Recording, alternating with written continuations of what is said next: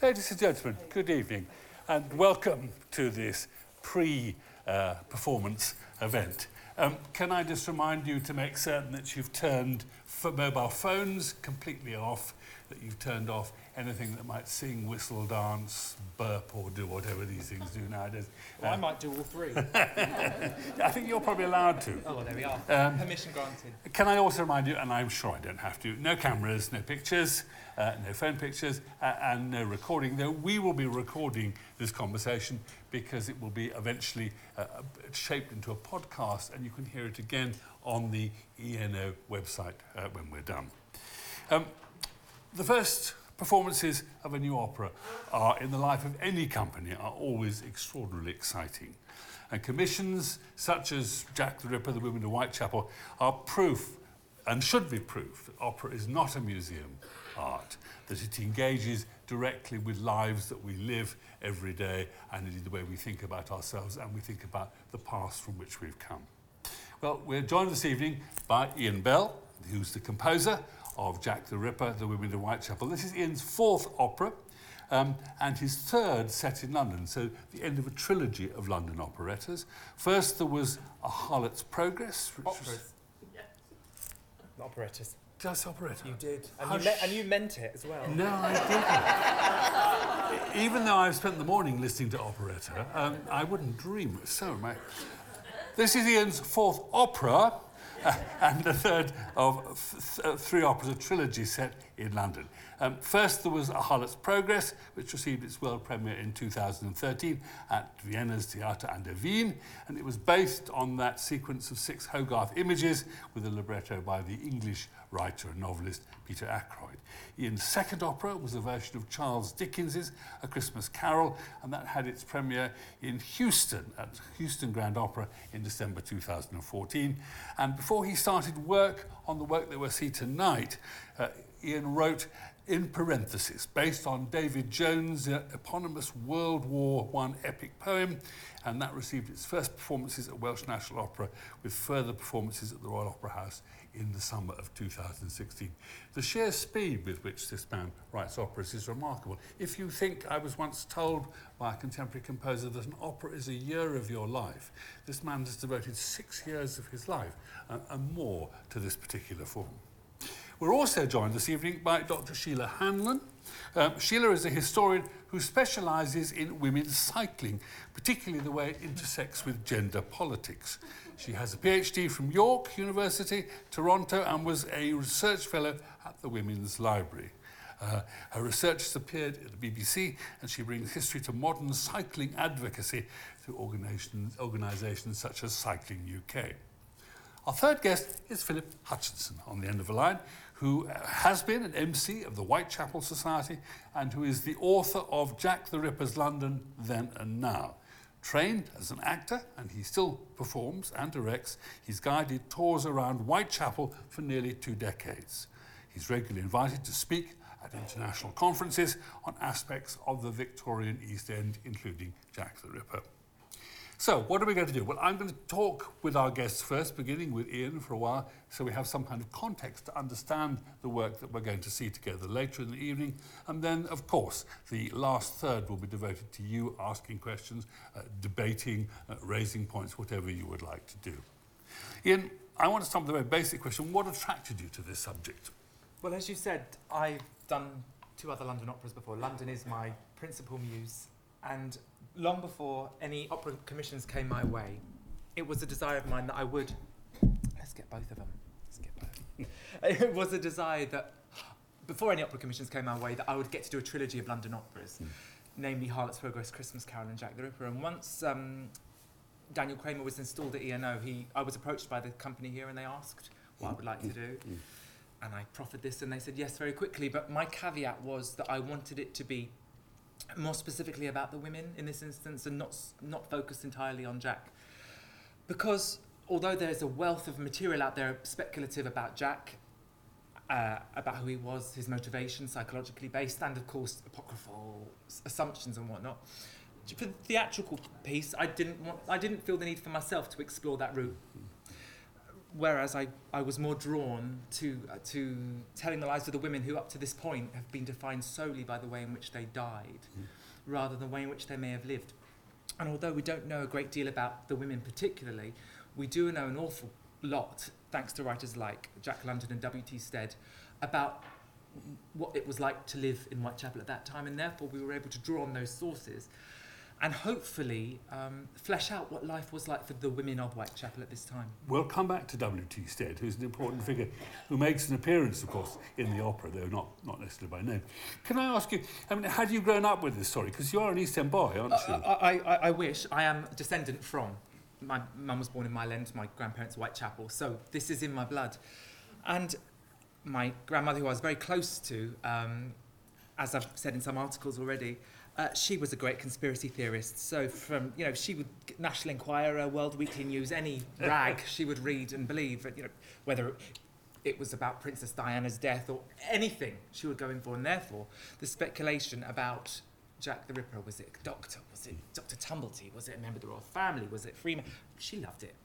And therefore, I was aware of what it was, but that wasn't my point of interest. That wasn't the bit that interested me. But I was, from a very young age, I was attracted to it through her.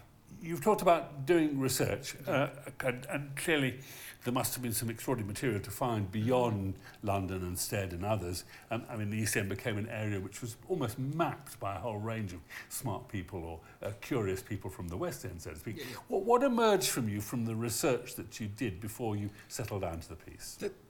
This was the time where such a thing would have happened. This was a time where the streets of London were being dug for the tube. They were being dug for the sewers. We had a spectral fog that was constantly encircling London. Particularly in the East End, we had no street lighting. So the research that was more incumbent on the librettist, but that I did as well, showed me that something was going to happen at this time. We had levels of poverty that were unspeakable. We had a terrible harvest that year. So that's where my research led me.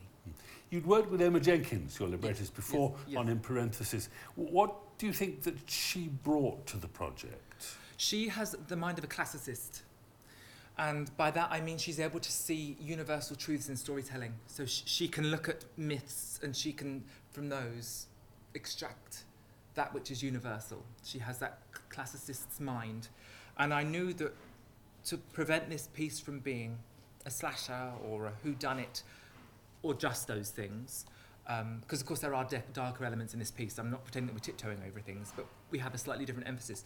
But I knew that with that classicist's mind, she would be able to elicit more of a wider view in where this piece sits within our national mythology as well as maybe a grander mythology. And when you began to think about the sound world that you were going to create, what were the thoughts in your mind about what this world should sound like? So, I mean, mercifully enough, with it being my fourth opera, I kind of got into my stride with regards to what I do and what I like to do on my own. But I knew, without referencing directly the Victorian sound world, I knew I needed to get something in this piece that would make it its own, make it stand apart from my other works that I've done, but also saturate, and that's the right verb, I think, saturate it with the right atmosphere. And I lit upon the instrument the cymbalum, or cimbalum, however you pronounce it, which is, I don't know if any of you have seen this instrument.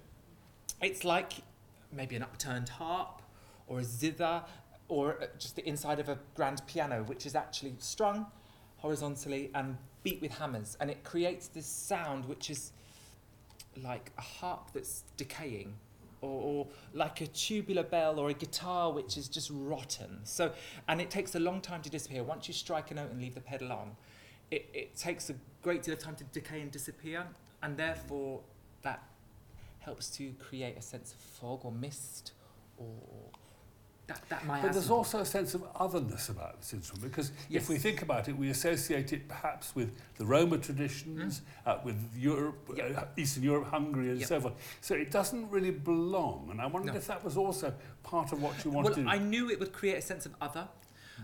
We don't have Jack in the piece. We don't have any direct reference to him, but I knew I needed an instrument that had an other spectral quality, that when I score it, the audience will think, that's that unusual sound again, something's looming. And I think it's that other quality that you mentioned that gives it that. And do you assign particular instruments, a combination of instruments for your characters? No, well, not really. Maybe I have without realising. I tend to more favour musical gesture. So when I enrobe a character orchestrally, I think about what their gait is, how they move, what their personality is, and therefore we'll dress them accordingly orchestrally. So that might mean that we have a character called Squibby, who's semi-based on a real character in the Ripper canon. And in this instance, he's a barrow boy who's I hate using the phrase because it's so well trodden, but he's a cheeky chappy, and therefore I wanted to create a sound world around him that would convey that, and therefore we have lots of very rapid staccato winds, and because he's bumbling and he's coming in there and it's all a bit messy. So that's rather than initial instruments, that I tend to favour musical gesture or phrasing. Let's broaden the discussion. Philip, can I ask you, what do you think the continuing appeal of this piece of history is? The world is obsessed with dark tourism. Though we don't want to actually look in ourselves, we are fascinated by the macabre and the unpleasant, because it reflects what we're scared of, but what could potentially lie within all of us. Sheila, do you feel that's the case? Is this the appeal of the story, that it's about the macabre, it's the dark, it's the inexplicable? I think a lot of it is linked to our ideas of what the East End was in the Victorian era. But as soon as the murders happened, there was a lot of myth that was built up around Jack the Ripper, and that fed in so well to some of the things that you were talking about, the poverty, the conditions, those dark fogs, the idea of the East End as being someplace which was, it was somehow really attractive to people from the West End, who saw it as a completely an other world, and then Jack the Ripper was, of course, part of that appeal. Even if they didn't want to be there, they wanted to know what was going on in that kind of notorious parts of London, and that's really stuck with us. We're interested, of course, in murders, in mysteries, and I don't think those have been any hotter than they are now if you look at what's on Netflix at the moment. And I think Jack the Ripper really kind of was one of the original stories that really got people's attention, kind of for all the wrong reasons, but all the right reasons at the same time. I mean, we can't hide the fact that it's also a hot topic, or it's also resonated throughout the decades because we don't know who he is, and the element of mystery does propel and add a layer of intrigue that maybe wouldn't be there had his identity been assumed and found. I might say one other reason why it's remained popular is because this was the first time that a serial murder had been known at the time it was occurring. We had people in Victorian times who had actually killed far more victims than the Whitechapel murderer did, but these crimes were found out afterwards. There'd been domestic poisonings, and when one too many people died, cases like William Palmer, Mary Ann Cotton, then these things were found afterwards. It was also the time of the election of the first ever London County Council, and it was being used as a political pawn. That the press began saying, look at the abandonment of those in the East End. Shouldn't something be done? Change the government now. Why is the story, or maybe I'm not right, please correct me, Philip, if I'm wrong, why is the story always told from Jack's perspective? Again, it's a very difficult one to answer. Unfortunately, it lies within our fascination with our love of the archetypal bogeyman. Because the man's not been identified, and because he's been charged by the media as being this romantic, and I use the word advisedly, figure of being this character in a cloak and a top hat and a Gladstone bag, which almost certainly does not fit reality. People love that romantic gesture, and in movies over the decades, they always show the image as being. I always say the idea of Barbara Windsor in the early 60s standing in the dark alley going, hello, cheeky, and she's wearing a lace dress, and she's young and buxom, and this man, suave gentleman, comes out, just stabs her once with a knife, she goes, and falls down and he runs off. That's the public perception of it, but the reality is very gruesome, and so the media has a great deal to play in that. That's why people find it, because they find him a cheeky anti-hero, and the reality is he was a scumbag. And did you, is that a view you'd have shared? That in fact the story's always been Jack's story, and that's not actually a very interesting story because we don't know what happened. Exactly right, exactly right. And yet we have minimum of five, maybe nine, maybe more women who lived in London at a time where in the East End, maybe 1 in 4 women were obliged to sell their bodies at one time or other, where they could sell their bodies for just a loaf of bread. Where doss houses at the time, which you will see this evening, were often just storehouses for coffins in which you could pay 4p a night to sleep in. Or if you were a little bit shorter of money, there would be a rope hung from one side of the room to another, like a washing line, over which you would hang and sleep, hung by your armpits. These are rich lives, whose the way in which they died is belies the richness of their existence. Sheila, is this another example, though, perhaps, of how history is always told by men, and men have appropriated history, and rescuing other histories, women's histories, her stories, is actually part of what we ought to be doing? I think it really is important, and I think this opera is actually a huge step in kind of reclaiming the lives of these women, because they did indeed live in a rich community. They tend to be turned into one-dimensional characters in most of the histories that we read about Jack the Ripper, and we know that that's just not true. There was a community, they knew each other. In almost every case, on the night they were murdered, they'd been seen by their friends. People knew what they'd been doing in the hours leading up to their death. And of course, many of them were married. They weren't living with their husbands, but it was just part of the circumstances of the era. So we do actually know little bits about them that I think can be used, as has happened in the opera, to kind of flesh out what we know about them as women, and also about the community itself as well. You talked earlier about Whitechapel and how this became a kind of other to an source of anxiety. What actually was Whitechapel like at this time? It was a source of anxiety, but it was also a source of enticement. So we know a lot about what Whitechapel and the East End were like, in part because there were quite a few people who were writing about it, either for newspapers, like W.T. Stead, who we'll talk about later, or books as well. There were lots of philanthropists who were going in and recording what was going on in the East End as well. So we know that it was densely populated, particularly in the areas where there were rookeries, and a lot of them were run-down houses. You'll need to explain rookeries. Rookeries. So you can imagine at one point the East End had been a bit more prosperous, and then the economy declined. So some of the terrace houses and the bigger houses were divided up. So you'd have tiny little rooms with 1 or 2 or 3 families living in them, or doss houses. So we know from some of the slum tourists that when you went past the Temple into the East End, one of the things that you would notice was a brightly lit high street, but only one brightly lit high street. And that's where all the great entertainment was. That's where the pubs were, that's where the music hall was. But then just off of that lit street were these very dark alleys and rookeries. And they were so notorious that the police wouldn't even chase criminals into them, because they knew that they could escape. And of course, anyone who wasn't familiar with the area would be in a very prone, vulnerable position. In those rookeries, of course, that's where we find these really deplorable conditions. A lot of people living together, a lot of illicit economies as well. But of course, that's how people had to, especially women, had to make their living in the East End. The dock industry, of course, is where most of the men worked, down at the dockyards. There's lots of little bits of industry. And for women, it might be a bit of domestic service.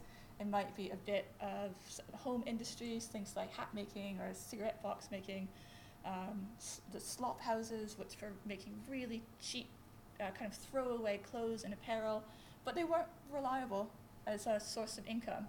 And then that's where we find women basically making ends meet any way they could, especially women, like a lot of the murder victims who their husbands had died, or their husbands had left them, or they'd abandoned their husbands, or they'd left domestic service because it was so terrible. And so you do have this kind of rich tapestry of people getting by any way they can, by living in cheap housing, by taking small jobs wherever they can, and by dabbling in prostitution. But of course, prostitution had a very different kind of reputation and definition in the Victorian era. We'll come back to that. Can I ask you, we think perhaps of the East End, maybe wrongly at this period, maybe slightly later, but we think of it as being essentially the first point of contact with Britain, England, London, for immigrants coming in. We think, particularly at this period, of there being an enormous Jewish community who've come to escape the persecutions in either Tsarist Russia or indeed Poland, anti-Semitism. Is that true? Yes, to an extent it is. There were enclaves there. Initially, that part of Whitechapel had initially been settled for the first time. It had been an artillery ground for Henry VIII. The first people to settle there were the Huguenots escaping persecution in Catholic France at the end of the 17th century. At that time, that was very much the boundary of London. Beyond that was fields, and the Whitechapel Hospital, when it was built, was virtually in the middle of nowhere. And so that became an immigrant area.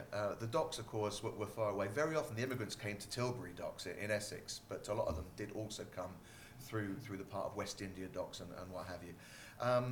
Yeah, the Jews escaping the pogroms were there. They weren't the second immigrant community. The Irish were over here.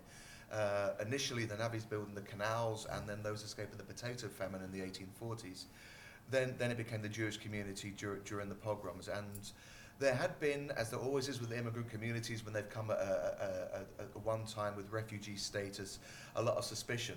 Many of them, because a lot of them hadn't learned English, and some of them hardly ever did, not only because, of course, the language was not even using a character system that we're familiar with, so everything seemed very alien. And this little Englander thing with the people that had lived there, that had been there for generations, as always happens, there was a great deal of prejudice towards them. They were very much integrated within themselves, but generally they were largely persecuted. Murders and things were very rare, but insults, theft and things were quite common. Ian, as you were beginning to think about your principal characters, the women, what kind of identities socially were you establishing for them within this community? Well, what was important was that they weren't just Barbara Windsor.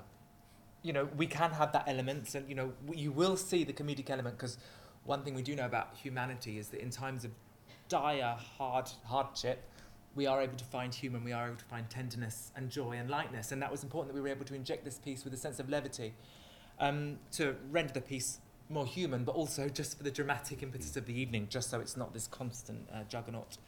So it was important for us to see that people have different roles within a community. You do have the more motherly characters, you can have the more flirtatious people, you can have the more earthy people, and you can have the more nervous. You know, we try to just, although one can never in 2 hours expect to create fully three-dimensional realised characters when they're all, apart from Mary Kelly, secondary characters, we did try and explore the different facets of womanhood within those women.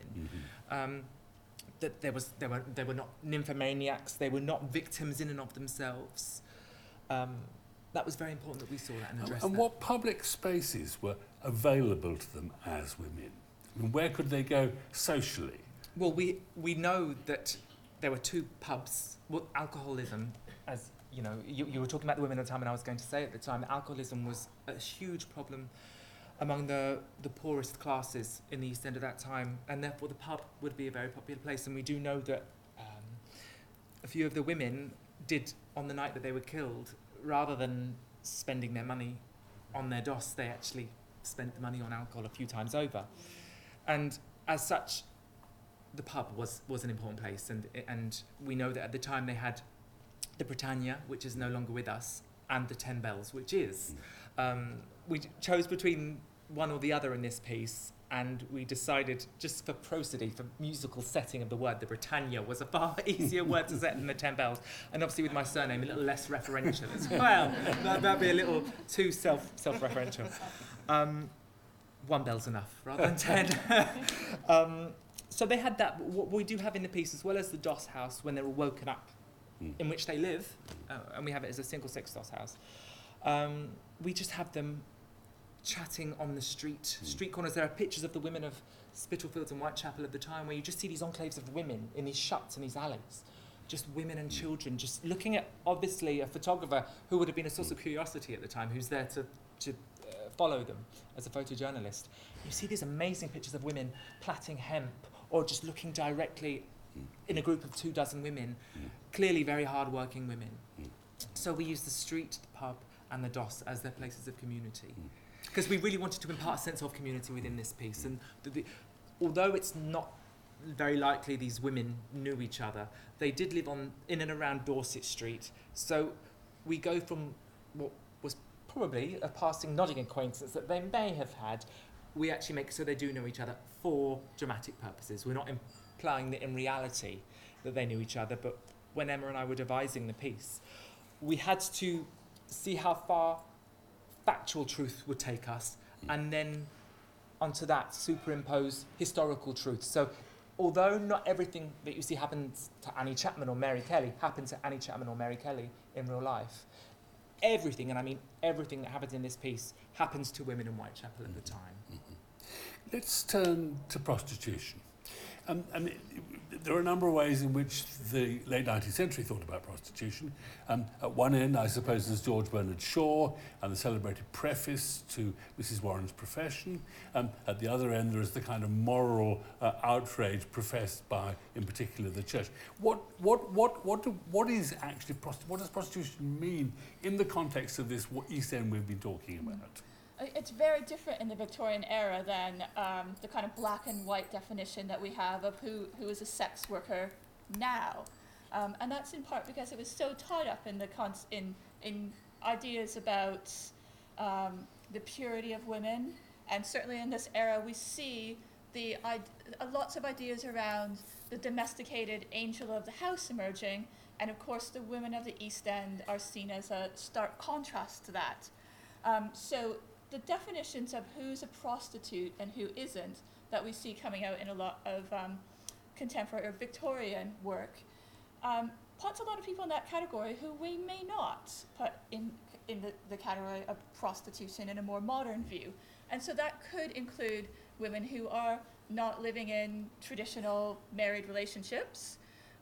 It could include women who, maybe they are relying on sex to get other things that they need in life, like a place to live, a roof over their heads, or in some cases even food.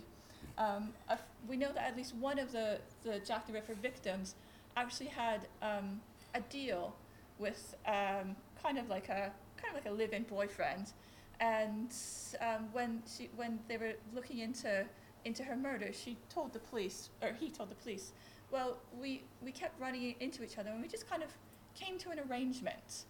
And to us, that makes we can empathize and say, yeah, it was really hard, and these people found each other, and they were, living together. But to the Victorian mind, that of course may have been seen as an extension of prostitution. Mm-hmm. So when we look at police statistics saying things like there were over 1,000 prostitutes in Whitechapel, or there's a police stat from around 1888 saying that there were 4,000 prostitutes in Victorian London. We don't actually know. We can't really put a number on those because prostitution was, in a lot of ways, part of the illicit economy, but it was also defined in different ways as well. So it kind of depends who you ask at the time. Philip, you were nodding your head when Sheila talked about it being part of the economy. I like the term. But do you see prostitution essentially within this community as being an economic choice? A dire one maybe, but an economic choice for a woman? I don't think choice enters into the equation at all. It's a financial necessity. Any woman who found herself down on her luck, who was living a hand-to-mouth existence, could find herself forced to sell herself simply to get a bed for the night. This was not a choice. This was need. None of these women did this through choice, and I don't think any of these women were full-time prostitutes. It was a last resort if they had nowhere else to go. The irony being, of course, their existences were so awful that, as indeed happened with Polly Nichols, she went and spent her money that she had to get drunk instead of going to a doss house because she was so depressed. And then she found herself without it again. And how did the rest of the community, as far as we know, view those women who chose to work as sex workers, either part-time or occasionally, or more fully? As far as I'm aware, in the East End itself, it wasn't frowned upon at all. It wouldn't be a dirty family secret. Nowadays, people would certainly think about it that way. But in those days, it would be perfectly normal. You know, Aunt Mary had gone out on the game one night and she'd done it a few times. It was viewed very differently in the West End. The common feeling amongst the middle classes who had no real idea, it was almost a ghetto in many respects. They had no real idea that people lived in this way, and they had assumed that anybody living in poverty had done it through slovenliness, through laziness, and through low moral attitudes. I think you only need to look at the way in which Mary Kelly, the final of the canonical victims, had a send-off when her body was taken to be buried in the Far East End. People lined the streets, and there was a great deal. At the beginning, there wasn't, because people weren't sure what was going on. You know, with the first two, it's not a crime spree. These are isolated incidents. But by the time it came around to Mary Kelly, there was a deep release of compassion and grief. I would say public grief to her death. You have a character called a journalist, the journalist. Tell me a bit about him. So we wanted to show this piece can't be women good, men bad. That's too black and white. That's too simplistic a view. And there were compassionate men writing at the time, including W.T. Stead and Jack London, who were shining a light on contemporary London. And we wanted to shine a light on their compassion and their bravery. And W.T. Stead was a writer who ensconced himself in a doss house to enable him to have a closer look and to write more intensely about the subject of the women's condition in the East End at the time. And I guess you guys know a lot more than I do, so if you want to take it You've done a lot of work on Stead, I think, haven't you? Yes, I happen to be a big W.T. Stead fan, in part because he's a controversial character. So he was a journalist, and on one hand he invented investigative journalism, but on the other hand he's considered to be the father of the tabloid and a muckraker. So just a bit about him. He was born in the 1840s in Northumberland. He cut his teeth on a provincial newspaper, as most journalists do, the Northern Echo, and then moved down to London, where he became first deputy editor and then editor of the Pall Mall Gazette. And the Pall Mall Gazette was one of the key media sources for reporting during the Jack the Ripper murders. And even before that, W.T. Stead had already kind of immersed himself in the life of the East End, and in things like the campaign to have the Contagious Diseases Act appealed. And the Contagious Diseases Act, just a bit of background about it, came in 1864, and it was an act that meant that women who were considered to be prostitutes, mostly who were working in garrison towns or around the army, around the navy, could actually be pulled off the street and inspected to see if they were carrying any venereal diseases. So, and those inspections were not very nice, and if they were found to be diseased, they were thrown in lock hospitals for at least 3 months, which were also not very nice. I won't go into the details of the treatment they received, but it was quite horrific and involved a lot of mercury. So W.T. Stead joined up with Josephine Butler to try and have that act appealed, basically. And there was a huge group of middle class and upper class women who became interested in prostitution and trying to appeal the act. So that's one place where we see W.T. Stead starting to think about prostitutes and looking at it from a moral standpoint and basically trying to defend their rights as human beings. He became most notorious when he was working at the Pall Mall Gazette for something that's known as the Maiden Tributes of Modern Babylon. And in that case, what W.T. Stead did, working with Josephine Butler again from the Venereal Diseases Act appeal, he actually wanted to prove that child prostitution was happening and that you could basically buy or procure a virgin. So to prove that it actually happened, he went into disguise, and he worked with two women on this, one of whom was a reporter for his newspaper. He was a great friend of women, and another whom worked for the Salvation Army.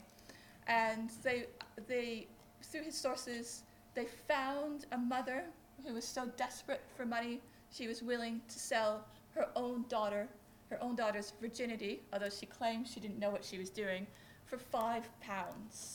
And W.T. Stead went through the process of procuring poor Eliza, of going to the brothel where her mother had delivered her. The brothel keeper had drugged her and put her in a room, and this was actually part of the standard procedure. They would have a room for these Yeah. exact things in every Yeah. one of these houses. Yeah, and so poor Eliza was drugged and she was unconscious. W.T. Stead went into the room with her, closed the door. She woke up and screamed when she saw him, and then W.T. Stead left and revealed what had happened in a serial article, which was sensational, sold a lot of newspapers, but also brought attention to the case. Eliza was actually rescued by the Salvation Army, and she didn't go back to her mother. She actually went to live with a family that the Salvation Army set her up with.